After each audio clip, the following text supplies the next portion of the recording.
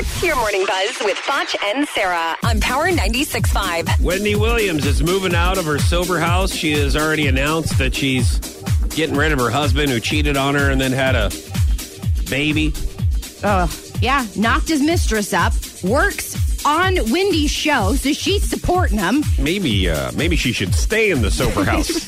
That's what I'm thinking. I don't know if this is a good time to leave. Here's Wendy Williams.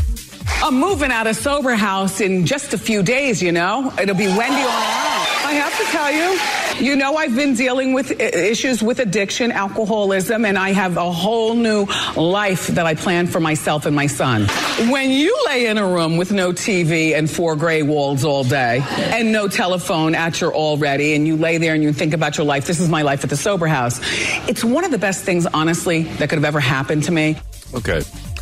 I still don't know, who's Wendy Williams? I look at Wendy Williams She as actually used to be a pretty big radio DJ. No, I know. But when I say that, I'm just like, okay. I mean, am I she's supposed making, to over like you're supposed to care? Yeah. Well, no. I mean, she thinks she's Oprah.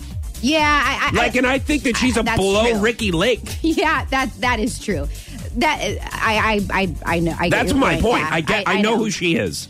But I don't understand. Are we supposed to drop everything and Well, she just has a lot of drama going on with her right now. But I will say I do get that. After you kind of, I can see how after you sober up and you're not your mind's not cloudy anymore. You kind of are like, okay, what am I doing? What am I doing with a man who's been cheating on me this whole time? And I'm, supporting him. He's working at my show. What am I doing? So good for her for getting his ass out. But you know what would be the ultimate twist to the story? What? This would be the ultimate talk show host twist to the story. Is if she pulled her wig off and her eyelashes and said, "I'm really Walter Williams." What? The joke's on all of you. Boy, I wouldn't be surprised at all. Very interesting. Yeah, I know. I wouldn't be surprised. Would you? I would be like, that's what I figured. I knew that was going to happen one of these days. That was your Morning Buzz with Foch and Sarah on Power 96.5.